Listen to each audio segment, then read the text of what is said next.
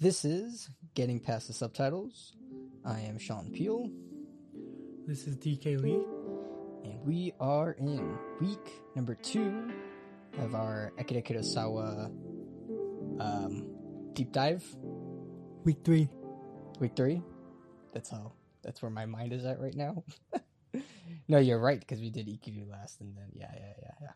So last week was Ikiru. Lots of high praise from Lee over there. For, like, everything. Like Best top movie ever. Like, top of top. Like, screw the entire podcast. This is day one. And then before that was Sanshiro Sugata, also really great. And this week, we are in arguably Apex Mountain territory. Are we in the tippy top of Akira's mountain? Maybe not for Lee, because he likes Ikiru so much. But I think in general, you think Kurosawa, you think Seven Samurai, correct? This is like the biggest influence that Akira has And not in the world. Right. In the film world, like just Yes. like in the entire film landscape. A lot of filmmakers will Point to this movie. right. And yeah, we will get into it. There's definitely a lot of reasons why, and it's pretty clear as to why as well. So, so Seven Samurai, Akira Kurosawa, directed in 1954. Not really sure where he was at in his career for this, but definitely quite a while in. I think he already did Rashomon, right? I think we skipped over it. Rashomon. Yes. Yep. So he's pretty well working with Mifune by this point. But yeah, as far as like this movie goes, I think this is Mifune's favorite of his roles that he's done. Yeah, that I read, which is kind of funny because here was like a treacherous shoot as well. I mean, like the last climactic battle when it was in the rain. Originally, they were supposed to do that in summer, but they actually did it in February, so it was like freezing cold outside. And if you know his Kikuchiyo's costume in that scene, the guy's basically like naked. Like, he's pretty much wearing no clothes for that entire scene. So I couldn't even imagine what it was like shooting that in freezing weather. Yeah, there's a lot about this movie. A lot of funny little side stories to get into. But yeah, like I said, super influential, really sparked a lot of American Western films. It actually got an adaptation. The Magnificent Seven is based off this, and inspired a lot of other films back in the 60s, and continues to inspire filmmakers today. So, tell us, Lee, what exactly is this 3.5 long trek of a film? So this film called Seven Samurai takes place in 1587. It's a time of turmoil and time when bandits roam everywhere and they raid villages and steal and pillage and all of that jazz. And so there's this mountain village that has, farmers who farm, but they are unable to take their crops and use it for their own good, because these bandits would come every year and pillage and take their food, take their crops. And so they decide to do something about this, because it's either they'd starve to death or they do something about these bandits. And so the villagers, they go to the elders to ask for, advice. And so these villagers go to the elders, and the elder talks about this one village that actually hired samurai to protect the village, and they were able to successfully ward them out. And so that village, was safe, and they were able to live happily ever after. And so the elder suggests this, and the villagers are like, okay, fine. We're going to go into the towns and look for samurai, and we're going to offer them rice in return. But the thing is, like samurai are kind of very prideful, and they're very, higher class. Sure. And so they're kind of scared because they're not sure if these samurai would, come help just for, rice, right? Right. But then they go anyway, so they go to the city and they start looking for samurai. But as you can imagine, most of the samurai there are actually insulted by what they're asking, like the offer that they're giving. And so they're at a loss and they're out of hope. But then one day they see this samurai who is making all these commotion, and these all these people are gathering around him, and he's near a river, and he's shaving his head off shaving his hair off. His head to like scalp and all.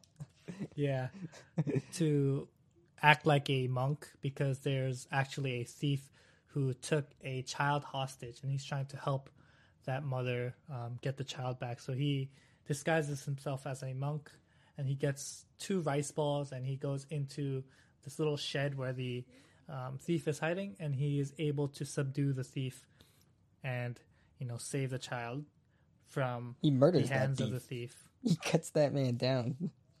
Yeah, pretty well. And so, because after seeing that, they are inspired to ask him for help. And so they kind of like stalk him.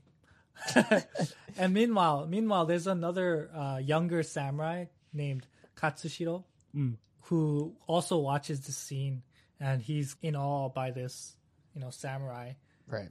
And the older samurai's name is Kanbei Shimada.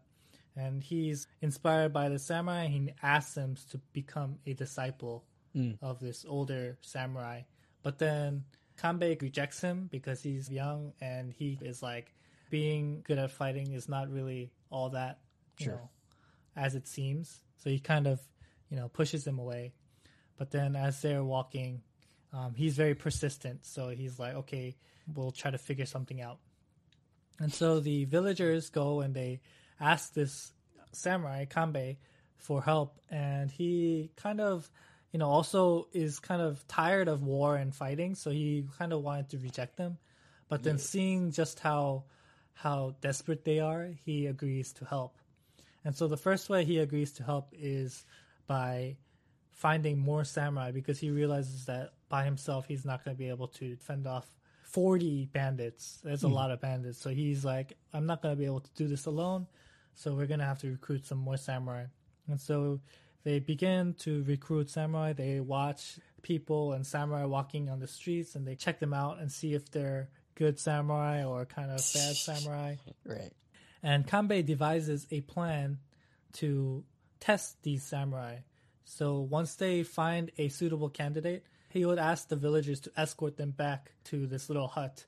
And Katsushiro would be waiting in an ambush to attack the would-be samurai candidate to test if this samurai truly was able to, fight and is quick on his feet and all of that. The first candidate is Gorobe Katayama, and he is actually a very skilled archer, and he actually, even before he goes into the hut, he senses the danger, and he's like, "You're kidding, right?" And then, surely you just. And then, and then Kanbei is like, "Hey, I'm just trying to test people so that I know that they're good samurais, because the request of these farmers is something that's gonna require a lot of fighting. So I need to test these samurai. I hope you're not offended." And Gorobe basically is the first one to accept the offer. Mm-hmm. And then now Gorobe is also helping Kanbei find more samurai. And Gorobe is looking around the town, and he sees this guy who is chopping wood. And this guy is chopping wood very happily, and he's a very happy dude, happy-go-lucky samurai. And he asks him if he wants to help out. And so he recruits Heihachi Hayashida, which is another samurai that comes to the villagers' aid. And while that's going on, Kanbei meets actually his old friend, Shichiroji, who was a former lieutenant. They used to fight together.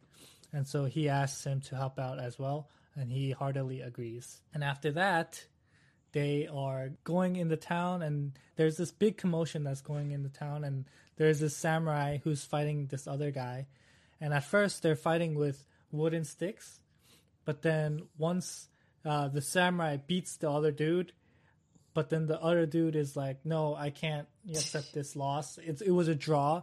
But then the samurai is like, no, you would have died. Trust me, you would have died. But he's like, no, I wouldn't have died. I would have killed you too. And so he's like, fine, let's fight with steel. He's like, no, you're really going to die. You don't want to do this. But then the guy takes out his sword and he's like, fight me.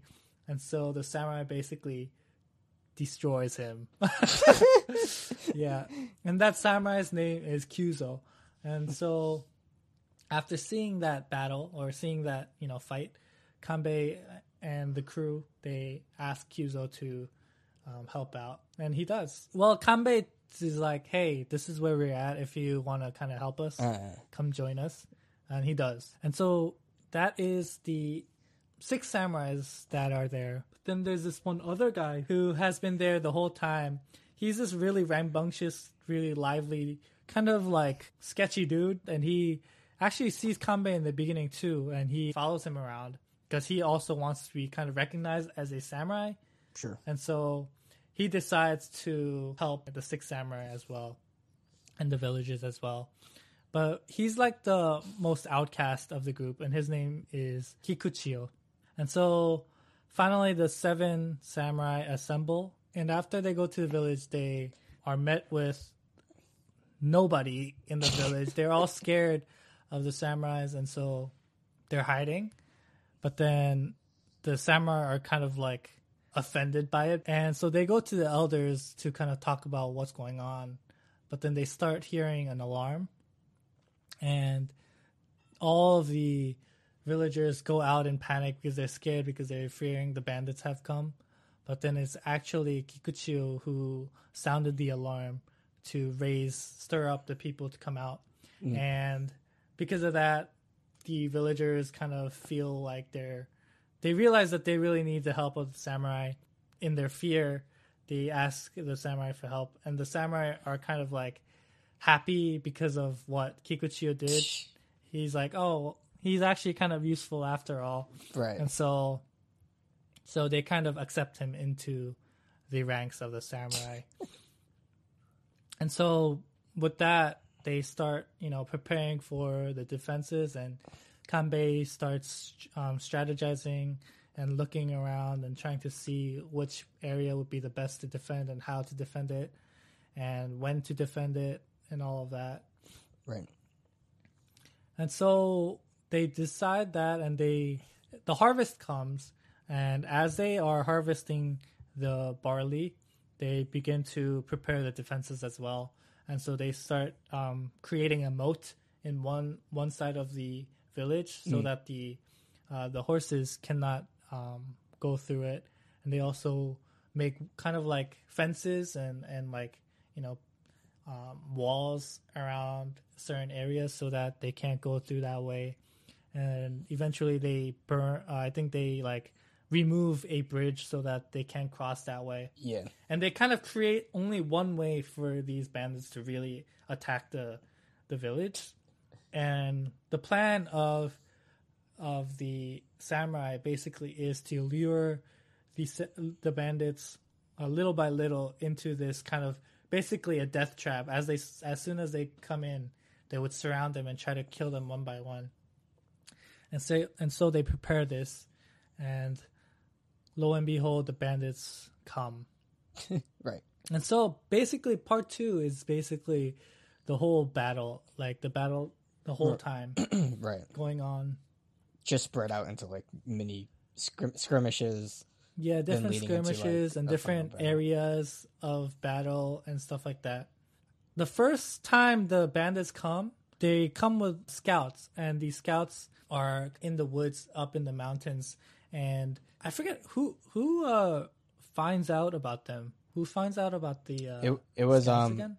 It was Katsushiro when he was with Oh, yeah. Shino in the Right, field. Katsushiro, while he's with Shino, a village girl who, there's this guy named Manzo who's one of the village people, and he has a daughter named Shino. Because he feels like these samurai are going to be taking the women for themselves, he's scared of them. And so he cuts off her hair and makes her disguise herself as a boy to try to protect them from these samurai. But then Katsushiro, while he's like going out picking flowers, he meets Shino, who is disguised as a boy, but then he realizes she's a girl, and they kind of get together. And while they're up in the mountains kind of chilling with each other, they see the scouts horses, and Katsushiro tells the samurai about what's happening, that the scouts are there. And so what they decide to do is they decide to actually feel them out. feel them out. And then Kinda. scouts come and start spying on the village. Yeah. And they realize that samurai are there. And so they go to try to tell the other bandits about it. But then Kyuzo and Katsushiro and Kikuchio basically kill the scouts. And instead of just leaving it at that, they decide to actually go to the bandits' den and to ambush them while they are not aware. Right. So that's basically the first conflict that happens. And the samurai that go is Heihachi, Kyuzo, and Kikuchio. Mm-hmm. And also with Rikichi. The four of them go and they basically ambush this bandit's den. And while they're sleeping, they decide to burn the place that they're sleeping. And as they're coming out, they would, basically kill them. The bandits are there, and they took all the wives and other women there with them. And one of the women there is actually Rikichi's wife. And so Rikichi is shocked to see his own wife, and he, tries to go save her. But she, after seeing Rikichi, is kind of shocked, and she is ashamed, and she basically kills herself in the fire. And while that's happening, Heihachi tries to take Rikichi back because it's actually very dangerous. And while he's trying to save Rikichi, he gets shot and he dies. And that's the first samurai that dies. And so Dun, dun, dun. Kyuzo and Kikuchio and Rikichi go back to the village, suffering a loss. And after that, they create a burial for Heihachi. And, they're all mourning. But as they're mourning, the bandits basically come. All of them come. And they actually begin the first real battle at the village. Right. I think we can we could talk about it as it's split. So and starting with part one. So basically, part one is just the recruitment story, right? Getting to know the plot, the scenario. So we have this village who's, who's feared of the bandits that are going to raid them and take their food. So they go out and hire samurai. And then pretty much most of the part one is just hiring these seven samurai and just character introductions, just getting to know each one, and also a little bit of leading into last part. Once the samurai arrive at the village, kind of the samurai getting to know the village people, and then them planning their defense, training up the village men to also fight. And then there's also the beginning of Katsushiro and Shino's romance, quote unquote. Yeah. So who is your favorite character of the seven samurai that we meet? I actually like Heihachi the most. He's the character. He doesn't have a lot of fighting prowess. Sure. But he's kind of like the mood maker of the samurai crew. Right. And he's actually very, witty and smart. And he helps the villagers out a lot. And he's very friendly with the villagers. And he's very chill with the villagers. Whereas some of the other samurais are a little bit more reserved. The other samurais draw that line between the villagers. But I feel like Heihachi is a little bit more of the people, so to say. And so, I like Heihachi a lot. It's kind of sad that he's the first one to go. Kill the spirit but I think first. That is also a great way to set the tone of the movie and of the battles that are to ensue, because even Gorobe says, this guy would be a treasure during times of hardship. Right. But he's the first one to go, and that kind of really, pulls down the mood and really makes it a somber tone for the movie going forward. It definitely flips the switch. Yeah, he's definitely a character that brings out laughs and is pretty lighthearted with everybody. It makes a scene through the movie. I mean, for me, I don't know. I mean, as a first-time watcher of Mifune's performance, it is definitely something. And definitely unexpected from whatever expectations that I have. I didn't expect Yeah. Kikuchiyo, that character, to be the wild animal that he is, you know? He And was kinda, actually supposed to play Kyuzo in the very yeah, beginning. yeah. But then they decided that, having these 6 samurais who are all like Samurai. strict and all samurai would be so boring. So they're like, okay, we need somebody who can Yeah. loosen up the bunch. Because like all of them are based off, like, or at least loosely based off real life samurai, real life historians. But Mufune's character, It's is based like off nobody. a story that was around about these 6 samurai who defended a farm. But but Kikuchiyo is a completely made up character for the film. So there's so much loose and so much freedom that he had with him, and like I read that he did get a lot of improvisations to incorporate. So, and it really shows. I mean, it really really shows. And like in performance and just as a character, he's interesting as like these bits and pieces of backstory that he's a very mysterious character overall. Like, there's the most little that is known about him, and what you do know is like a lie at first, right? Because he has like the family scroll, but it's like stolen from some other family. He doesn't even know his real name. Like, Kikuchiyo is just like a placeholder name that other people have called him. And he's like, you just call me whatever you want, And so, but as the story progresses, and as like, especially like during the battle, you find out that he was once a farmer child as well. He had no parents, or that scene where the elder and then like the family, like their hut burns down, and then she runs and then like delivers the baby to him, and then he's like, this is me. There's like such a gripping moment, and like, oh, you know what I mean? But like so much of like his own character being put out in that way. I just love like the contrast of it, of like this guy who's like a kid in his mind and acts like a child and is super brazen, but then when he confronts these moments of like maturity, or like with reality per se, kind of like is polar to his character in a way, but it's interesting. He's kind of both a samurai and a farmer, right? Like, right, he is the middle ground. He's the one that connects really the villagers to the samurai every single time, right? Even from the very beginning, when the villagers were scared to come out, he's the one that brings them out, and that's how they kind of reconcile. He also knows a lot about the farmers and how they are and what they're like. Exactly. And he knows that they have like secret stockpiles of food and wine and sake and stuff like that. And even like equipment. And he makes them take it out, right? Because of that, the samurai are actually very mad, because they realize that they had to kill samurai to get these equipment. Right. And so they're mad at the village people, but then Kikuchiyo defends the village people, saying that it doesn't matter if it's samurai or bandit. These people all raid the villagers, and the villagers are doing what they need to do to survive. Right, and because of that, like he basically shames the samurai, and they feel the shame and realize like, these village people need to do what they need to do, and like we can't judge them for that. Bringing everyone down to the same level is what Kikuchiyo does in this movie, I feel like. I mean, he's very like polar, and he talks like on both sides and criticizes both sides. Like in that scene, he shames like the samurai, but he also shames the farmers.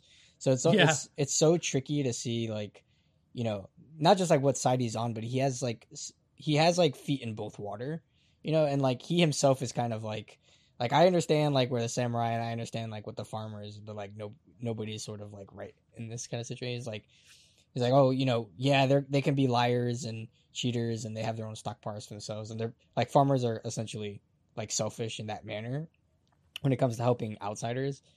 But then like if you just see it from the farmers, all the samurai come and do is want to steal all of their food and take their wives and destroy their homes, and you know what I mean?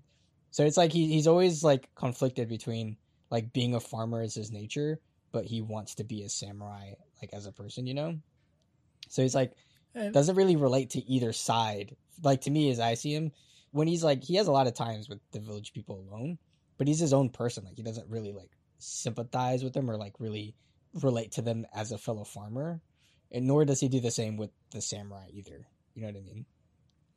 He's kind of an outcast of both groups. Right. But it's funny because he's kind of the embodiment of chaos. Sure. but he's also kind of the embodiment of logic.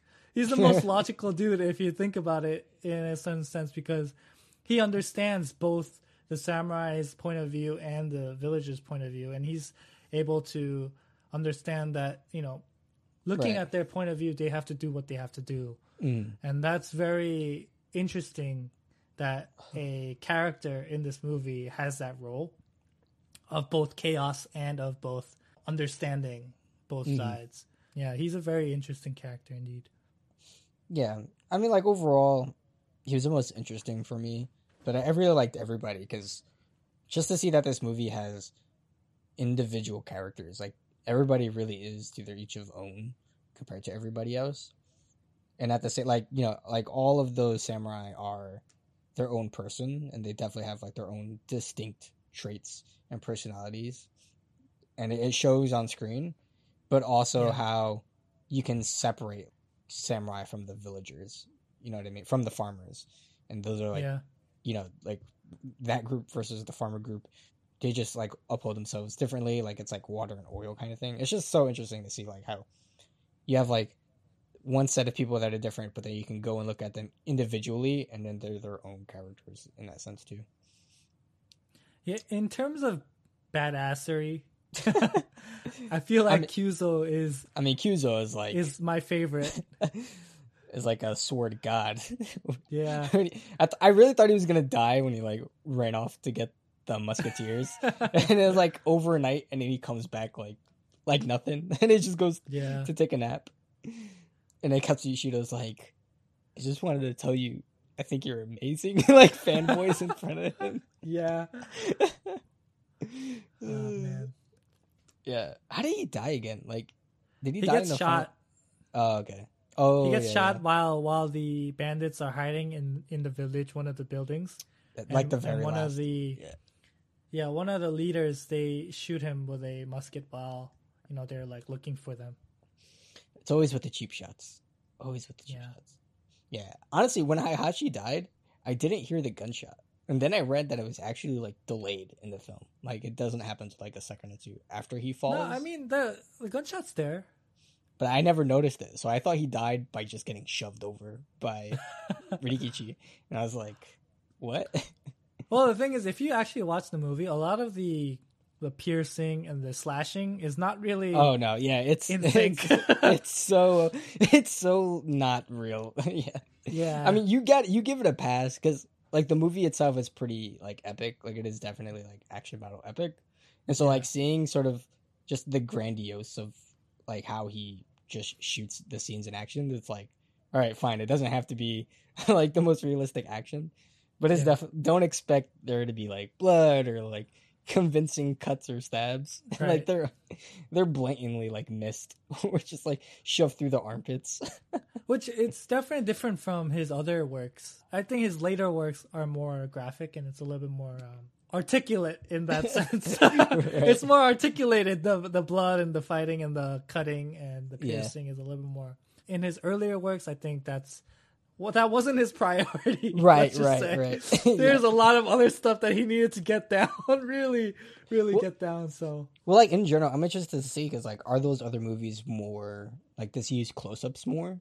Because in this movie, there's, like, hardly any close-ups. Like, you never get up close into a scene for it to matter, right? Because, like, a lot of the action stuff happens wide, and so he uses a lot of telephoto lenses, actually. Right. But he shoots it from very far.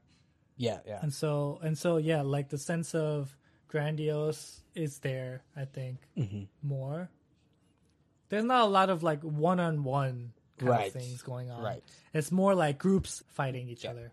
Which is easier to get a pass in, like, the aspect of graphicness.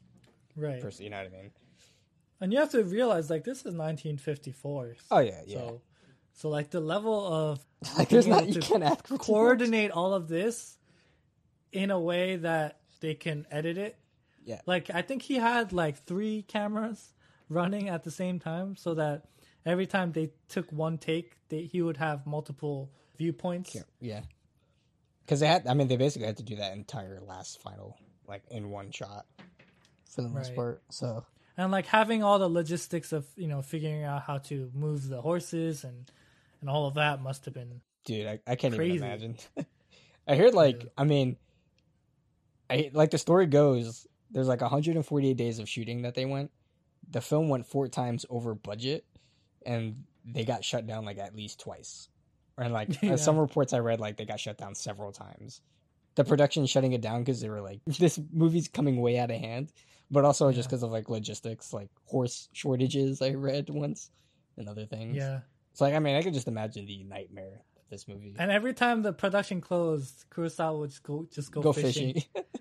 And he'd be like, "Yeah, they're gonna so have smart, to invest though. in Yeah. this because they already invested too much in it." Yeah, but like if you got halfway through this film, like you got to go all the way. Like there's no. That's kind of smart, though. He's like, "I know you're gonna have to invest in this." It's too late. Like it's too late.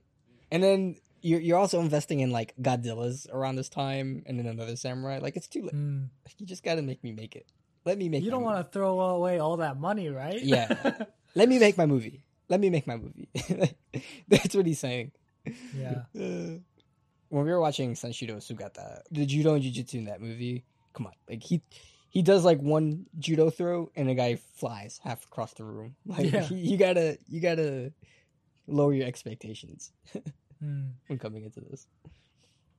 Yeah, what else? So after the recruitment of the samurai, once the samurai finally get into the village, there's just like a lot of mini scenes that kind of happen before like part 2. So like part 2 really happens after the harvest. So part 1 is basically leading up to, once they get to the village, they figure out, okay, we can start like actually making the defenses after you guys harvest the rice. Cause like that's when the bandits were going to come anyway after they did their harvest. So that way they have something to steal because the farmers didn't have anything beforehand. Yeah.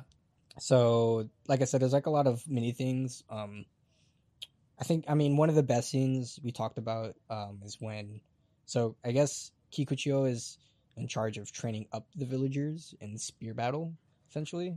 And so there's like a lot of mini scenes there, and he tells them, he sees that Yohei has an actual spear, and he's like, where did you get this from? And he's like, do you have more? And he tells him to go get it. And so Kokichiyo comes back to the tent where the other samurai are, and he presents to them like all the armor and weaponry that the village has from dead samurai, basically. And pretty much what the farmers do is like after a battle, they'll go into the losing side and steal all their stuff, essentially. So from the dead samurai. Yeah. And the samurai don't see this like as a samurai know like where they get this from. They see it as like shameful in a way, or just like backstab kind of feeling. Like this is what villagers and farmers do to us. Like it's not like, why would you share this to us, because we know that you just took that off like our dead brothers, kind of. That's how the samurai feel. And then like kind of the tone sombers a lot, and Kikuchiyo goes into this rant about understanding, like, I'm mad at the villagers for doing this. Like, obviously, you try to help them, and then this is how they repay you. They want to steal your stuff, and blah, blah. They're kind of greedy. And then he contrasts, like, well, you also don't understand, like, what the farmers feel like is that from samurai, you guys, to the farmer's point of view, the samurai come in, take our rice, take our food, take our wives, burn our homes, etc., etc. And he just kind of, like, falls into this emotional state. And that's when the samurai realize that Kikuchiyo is originally a farmer boy of some kind, and he kind of like stomps away off and such like that. That I think that is probably my favorite scene, or at least in top 2. It just really spoke a lot to his character and really gave like a heavier, I think, like meaning to the movie. Because when I watched this, it was very like Sanshiro Sugata in the sense that the story is pretty simple. Like, it's a pretty straightforward narrative of just like the village people need help, so they hire these guys to defend their village. It's just like really long-winded in 3.5 hours, but it's pretty straightforward. But there's like a lot of these smaller interweaving character moments that really bring up the movie a notch, and this for me was that. Yeah, then there's like Katsushito's and Shino's romance that kind of blossoms up. What do you think of that? It's not my favorite scenes, let's just say. I don't think it's bad in terms of having it in there, because I think it all adds an element, a subplot that's interesting, and it actually serves as a fault line between the samurai and the villagers again, because it kind of it's the moment when the villagers feel like what they thought, what they predicted came true. Where the samurai are going to take the women and stuff like that, which kind of happened. But it's kind of interesting because in one sense, it's just two young people, falling in love. And so I forget who was the one that said, I think Gorobe may have said it to, I think Manzo. He's like, hey, like, they're just two kids who are falling in love, and during battle, during a siege, you don't know what's going to happen. Like, crazy things happens during a siege. And, these stuff happen. And, like, he tries to, make Manzo understand. Manzo, his point of view is not even, like, my child, my daughter. It's more like he treats his daughter as, a product. And he's kind of sad because he feels like Katsushito basically deflowered her and made her less valuable. I think it's a very interesting dynamic to put in the film, especially in that moment when they're in the thick of battle and this happens. It's like right before the last battle that this happens, and I think it kind of creates another tension between the villagers and the samurai that adds to what could possibly happen in the in the coming battle. The final conflict. What a crappy night before the final battle. It's sad because they're like, hey, go back and go see your family, and Manzo's like, yeah, I'm gonna go see my daughter. And basically Katsushito is like sleeping with Shino. Katsushito's like, I want to see your daughter too. It's not your only night there, bro. And then it's like mad awkward when they come out and Manzo's just looking at them. He's like, what? Oh man. And then the entire village comes, and then Kanbei and Gorobe are like, who did this? Who was the culprit? And then just Kazushito sitting there with the biggest guilty face in the foreground, right? He's in the foreground with all the villagers surrounding him, and the samurai's looking at him. He's just shunning himself in the corner, it was me, but I don't want to admit it. Oh man. Yeah. No, I like that. I think I had a good payoff in the whole commentary of, samurai versus the farmers live on two completely different worlds, And, they talk about it too, oh, I wish I was born into a samurai family so that we can be together or whatever.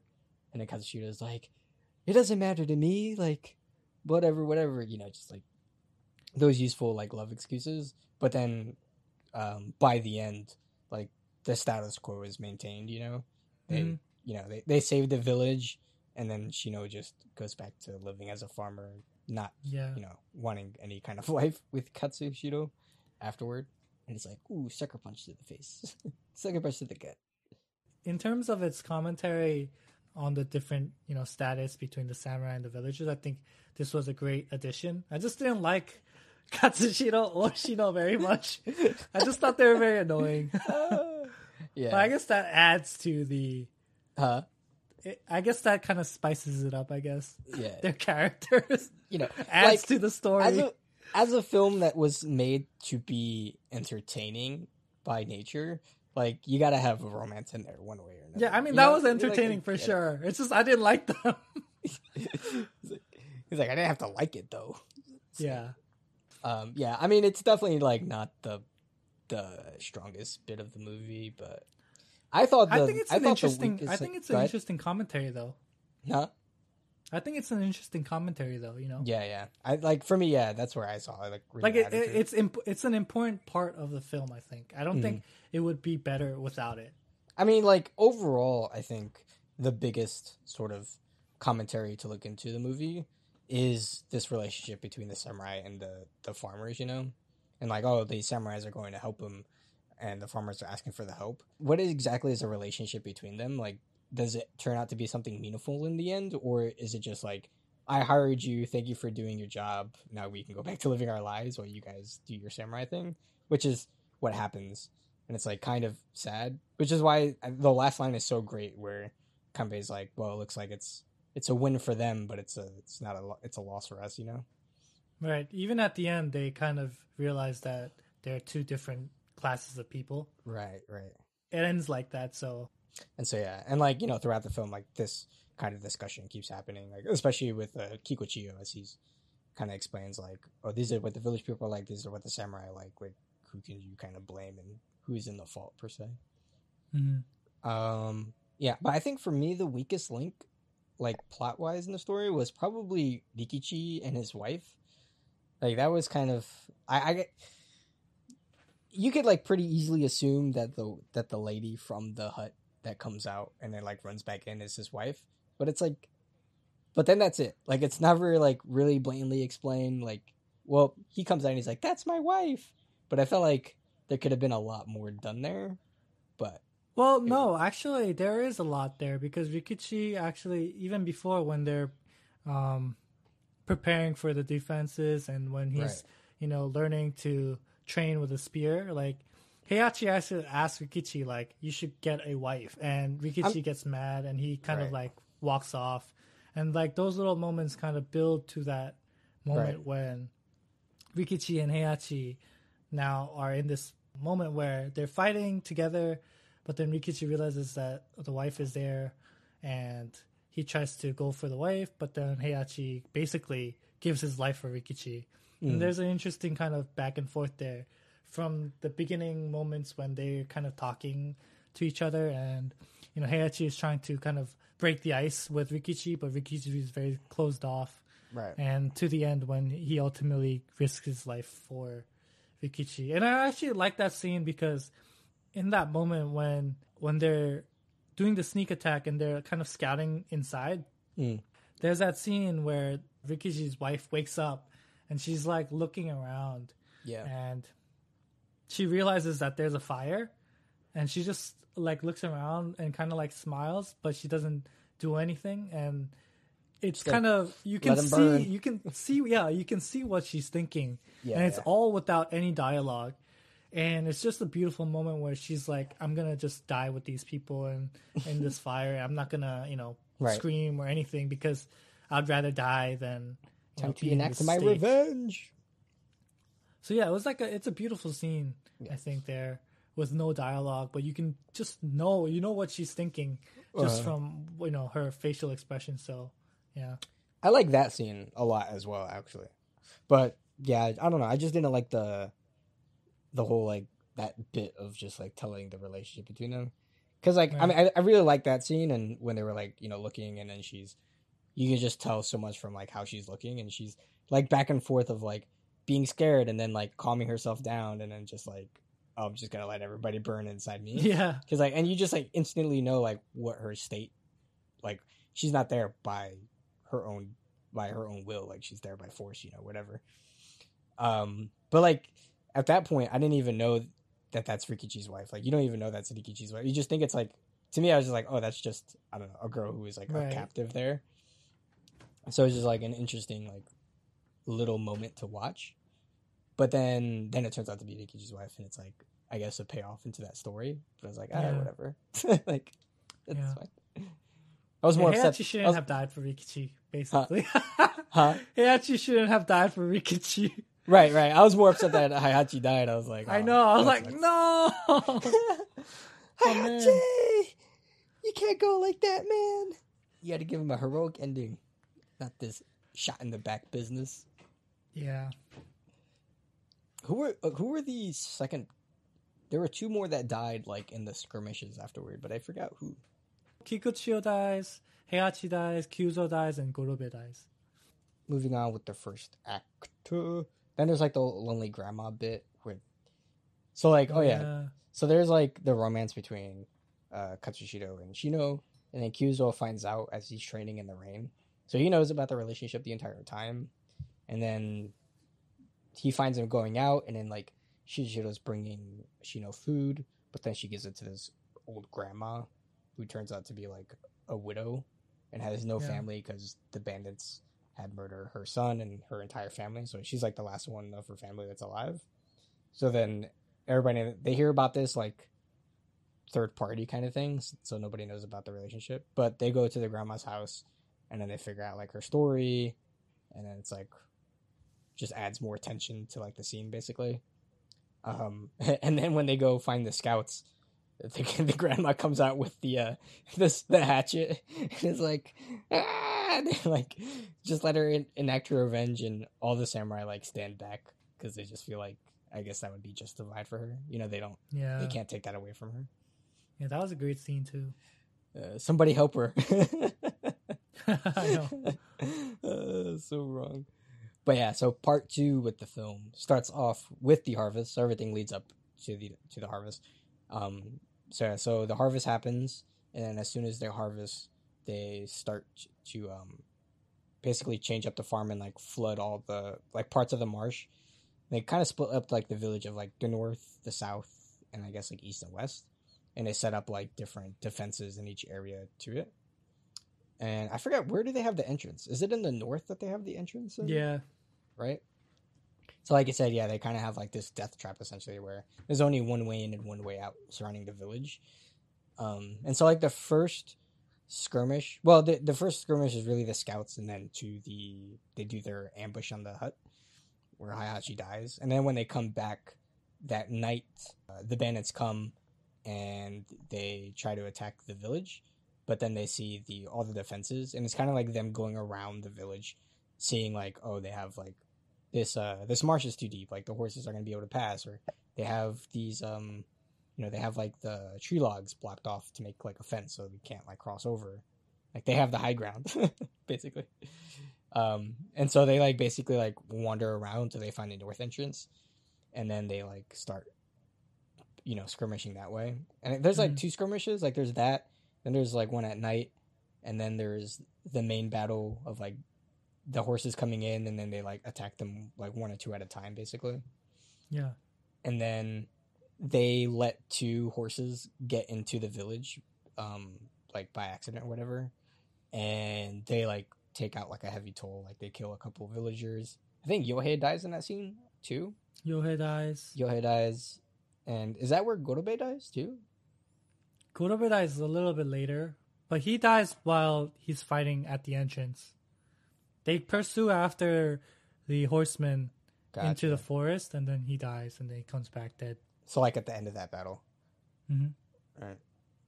And then, before that, Kikuchi's at his post, or Kikuchiyo is at his post, and then he kills like one of the scouts, and then like dresses up in his armor and then goes to one of the musketeers and like makes conversation with them, pretending to be a bandit, and then steals his gun and then cuts him down and then runs back into the village. Yeah, that's an interesting scene too, because the reason why he does that is because he sees Kyuzo going by himself, right, and retrieving the musket, and he's kind of envious of him, so he decides to do the same thing. Mm-hmm. But then he gets scolded by Kanbei because he feels like Kikuchiyo did it for his own glory rather than for the people. And while he was gone, a few of the village people died, and he didn't protect his post, so he, was mad at him, Kikuchiyo. Dun dun dun. Even if he got the musket. We don't need this musket. We need men. This film, it's a very long film. It's a 3-hour and 20-something minute film. And for you to extend a battle for that long, like I think we talked about it when we did our war films before, but like to be able to create a film about a battle that takes place for a long period of time, for almost an hour and a half, it's just battles, right?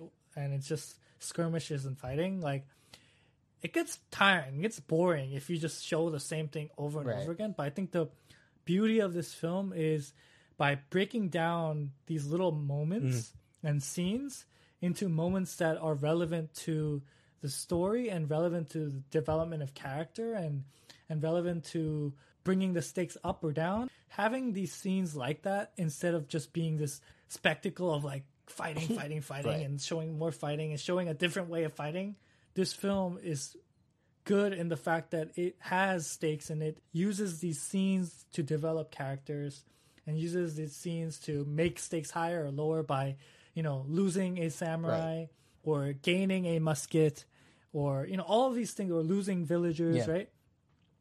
By creating that dynamic, I think it makes the battles engaging as a viewer. Whereas other battles, it's just all just fighting, and you're just like, why are they even fighting at this point? Like, you kind of wonder about that, right?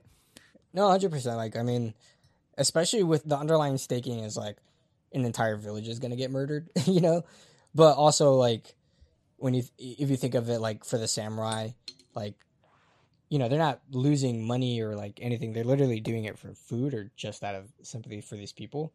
So the only thing they have to go by is for their lives. Like, the stake is like themselves, and you, like I said, like, so much character is built up for each of these different samurai. Like, they're each different person and they're distinct, and you like them. Like, they're all really likable and they all have a dynamic with each other. And so just to, like, lose one of them is kind of devastating in a way, And so, like, as a story, like, the stake is like, man, I really hope that all these guys come out of it alive or like on top, Right. It's funny because, like, for me, it transitions from, like, the first part is, the farmer's dilemma and them trying to, like, we got to hire these samurai to help ourselves. But then part 2 is, like, we care about the samurai more than anything because, I mean, they're the defenders of that farm village. And so the farmers, like, kind of take a step back as far as, like, I guess my attachment to them. And I'm really more concerned as, like, how the samurai are going to turn out. Yeah. But yeah, like I said, like, it really comes down to just, like, not the battle themselves, but, like, what is the cost going to be by the end of it? You know what I mean? Right. And because you only have 7 samurai. Right, against 40 people.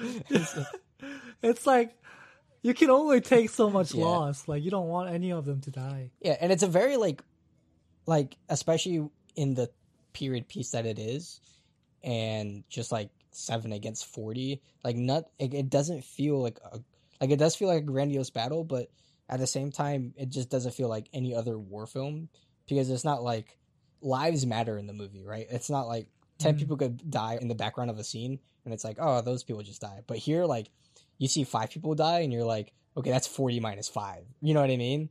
Like, yeah. And he crosses them out, right? That's, like, another significance, right? So everything, like, has sort of, like, an influence in the movie. The combat, the lives that die, they all have an effect in the film. Even for the villagers, like, who dies. Like, when Yohei dies, especially Kikuchiyo, like, he's the most emotional of everybody when it comes to losses. Pretty much part 2, once Heihachi dies, like, all he does is sit by the grave for every night, you know what I mean? Yeah. Even the last moment of Kikuchiyo, the reason why he gets mad or he gets enraged is because Kyuzo dies by the gunshot. And he goes chasing after the guy, and the bandit basically shoots him, but then, Kikuchiyo stabs him and he kills him, but he also dies at the same time. I think one of the interesting parts about this movie, though, is that anytime one of the main characters die, they never linger on their death. Sure. Like, at that moment, Right. like a lot of movies when, the main character dies, It's like, they have slow-mo and they're like, oh no, this guy is really important to our movie, but he's finally gone, so we need to linger on this moment. But, like, in this movie, they're like, he's dead, man, he's gone. Well, it's like, you just see. Well, it's like there's you just battles see the still grave. going on, so they're like, "Oh my god, that guy died," but we still have a battle to fight. Like, you know what I mean? Like, there's still a threat there, and I think that's more realistic. right? Exactly. They don't like. It's like he's just part of the number Sure. of people that have been dying, kind of thing. It's just like the priority is the threat. You know, we mourn them after, like, after the fact. Right. The priority is winning the battle. I mean, that point is made up front by Konbe, like, from the start. Once, once part 1 ends, it ends with, like, all the village people gathered up together, and he's like, "Look, here's the deal. Like, we can't." Or he also gives them the spiel on, like, the 3 outlying houses, and it's like, "You guys are gonna have to abandon your homes there because we can only protect what's at the village and the houses here." And he's like, "This is the cost of war. Like, this is what it means to battle." And he's like, "And for you guys." You have to start thinking as, like, one people. Like, you have to work in unison if you want to, come out on top in this fight. And then like some villagers like that lived in the outlying houses are like, screw this, and then they want to go, and then Kambaya is like, oh nah, and takes out his sword, basically threatens them to get back into line. So like he reinforces like, look, like there's going to be loss in here, like there's like the nature of war isn't happy-go-lucky, or like you have to kind of expect something to be like loss, cut off or whatever. So yeah, I mean it sets a really good tone in that sense. And like I was saying earlier, like I mean the stakes are definitely real, and that's a huge factor when it comes to action films. So what are we fighting for? What are we fighting for? So what do you think of like, I mean, this is definitely an ensemble film, right? And it's funny for like me, what I was thinking is that ensemble films it's a modern thing. When I think about like ensemble films, I don't think about like period pieces or like films that happened in the past. Well, I mean, sure, it can happen in period pieces, or just films that happen like older films.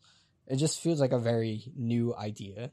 This could be like my mindset with Marvel films, with like Avengers and like DC. Like it's a huge thing with the comic book era that we're in. But like this is probably like the first one to kind of do it, or like it is regarded to be the first like modern film, quote unquote. And it is pretty interesting to see like all the films, especially just like Hollywood blockbuster films that like derive from this movie, just like in structure and like characters and kind of like in format. It's like, oh, I can definitely see how this movie was a backbone for a modern age that we live in now. What are some things that you kind of like see in relation to now?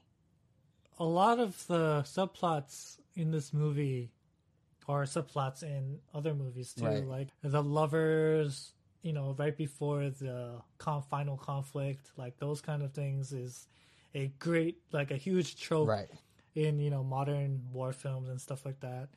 That, being in this movie, I think this movie like brought all of those things together, all those little subplots and stuff like that together, and created one thing. And I think that has a big influence on the kinds of movies that we see now, right. where they have all of those things too. So for sure, I think that influence is really far-reaching.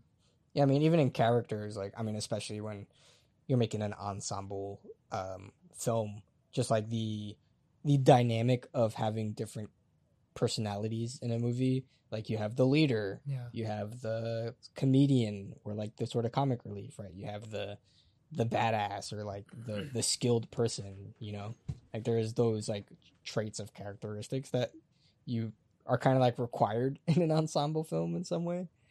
And there's a lot of that, kind of stemming from here as well.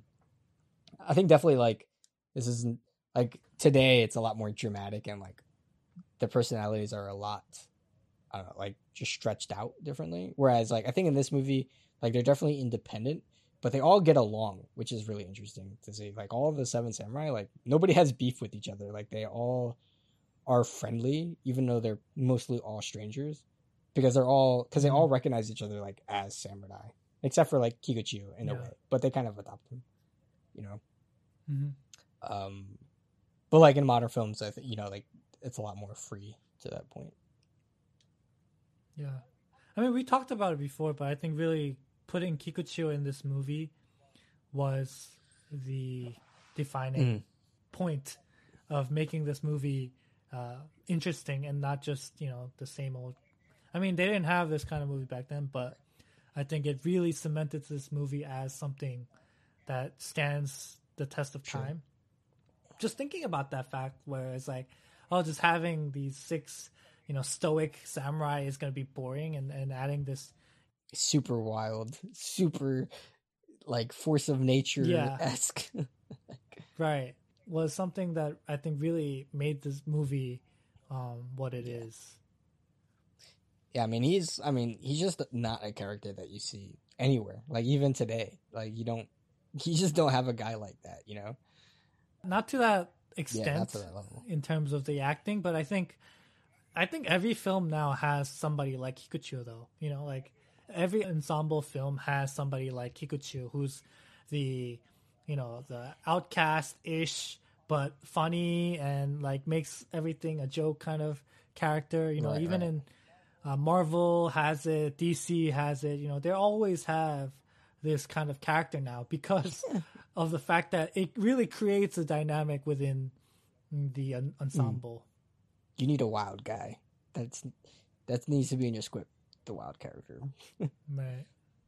Yeah, I mean, anything else? What about in terms of technicality? The way that he uses the wind and movement in the film, and just how like he edited the film too. I think it's really, really tight the way that he edited the film. And because he was director and editor, I think that's one of the reasons why you were able to get a film like this. And it's a very action-packed film, and I think the way that he cuts on the action really makes the film fluid. Because a lot of times when you watch something like a war film, especially when you're using telephoto lens, it's hard to keep the camera on the action without making it look like it's like handheld like crazy or something like that. Like it's hard to see everything, but I think he was able to show the action in a way that doesn't hurt your eyes and also made it feel epic and made it feel like it was really this grand like battle between these two forces. Right. And it's actually, if you think about it, it's one of the most realistic battles that you have, because 100%. in terms of strategy, because a lot of movies you watch it and you're just like, this is the dumbest like strategy that you could have in defending a castle or something like that. Like, to be honest, like if you watch like Lord of the Rings and if you watch like the Battle of Helm's Deep, some of the dumbest things like in defending a castle. But in this movie, they actually do really smart strategies, like, flooding the area so that the horses can't get through, like actually creating pikes and spikes that, so that the horses can't go through, and like using that death trap strategy. All of those things are very sound, like strategic, like implements. Right. Whereas like a lot of other battles, like in other movies, they're just like, hey, we just need to make it look big and cool, so let's just have them fight in the middle without smart strategies. Just one big battle. Yeah. So yeah, I think I really give this movie props for that, of like utilizing strategy as part of the movie. Yeah, no, 100%. Like, I definitely agree. I mean, it's a big point in the movie. Obviously, like they spent like half the movie explaining it, but no, it is like super realistic, and it definitely matters. And they cover like the bases, and they strategize. They actually implement. Like, we watch them doing it. And then when it comes to the bandits attacking, like I said before, like they survey each area. Like, they're like, oh, we can't go from the west side, and they come across the flooded marsh, and like, okay, like, he does the dipstick, and then they come through like at night over the fences, but they can't get over it. Like, you know what I mean? Like, it goes through, like, it really covers its bases in the movie, and it really like solidifies their strategy. And like, okay, now they have nowhere to go but through this entrance, and then they really like doubled down on their strategy, And I think that's the thing too, is like, you see their strategy and like their plan of, we're going to lead one or two horses in, we're going to take them off the horse and then poke them to death or whatever. Like, you see it like action by action, and you're like, you understand like what they're doing. You know what I mean? Exactly. Like, because that they set that up in the beginning of going through all of the meticulous planning and helping us as the viewers understand that, when we get to the actual battles, we know exactly where it is and what's going on there, so that the payoff of that happens, right? Whereas like other movies, sometimes you're just so confused as even the layout of like the whole area, like the castle or whatever. Like, like the setting you're confused itself, of where the fighting is going on and what's going on, and because they never really set up the area in terms of visuals. But I think like the beauty of this film is that Kurosawa is able to set all of those moments and places up in terms of strategy, so that later on when we actually get to the fighting, we know what is going on right? And there's like a lot of things happen really fast, because I mean, like, there'll be a horseman coming in, and then they'll like try to poke him, but then they miss, and he like breaks through the gate, and then like then it could be like Kombe and then Kukuchiyo and then one other guy like chasing him, and then something happens like on the other post, and he's like, Kurobe, like go to that post, and then like they skirmish out, and so it's like just like your focus is everywhere, but you understand like, oh, like okay, that he's going to that post and he's going back to the original post to help out like the conflict there. You know what I mean?